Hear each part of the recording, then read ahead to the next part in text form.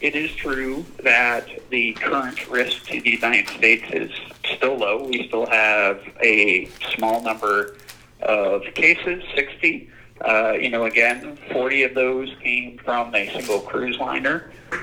We only have one suspected case of community spread in a country of course, 330 million. So we are still in an environment where the risk is low. That said, I do think it's inevitable that we will have more widespread community spread again, given what's happened over this past week. I don't think many people would say it's feasible to expect containment to take hold.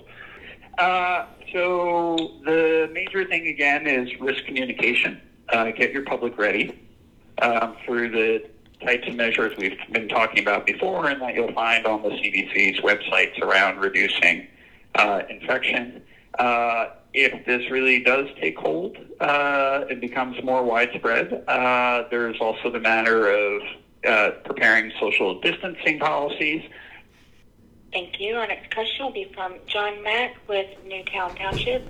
Yes, with regard to social distancing, I guess the consensus is we don't have to implement that yet. I'm thinking about township activities sponsored, for example, by Parks and Rec Department that may bring together hundreds of people during a day in March. Wondering what we should do if those kinds of events should be canceled. I would say at this point, no. I do think it's worth developing plans and protocols for when it becomes necessary to do that social distancing so that people know who will make that decision and how it will occur and how it'll be announced. Those are things to be planning now. But no, I don't think people should be canceling events now.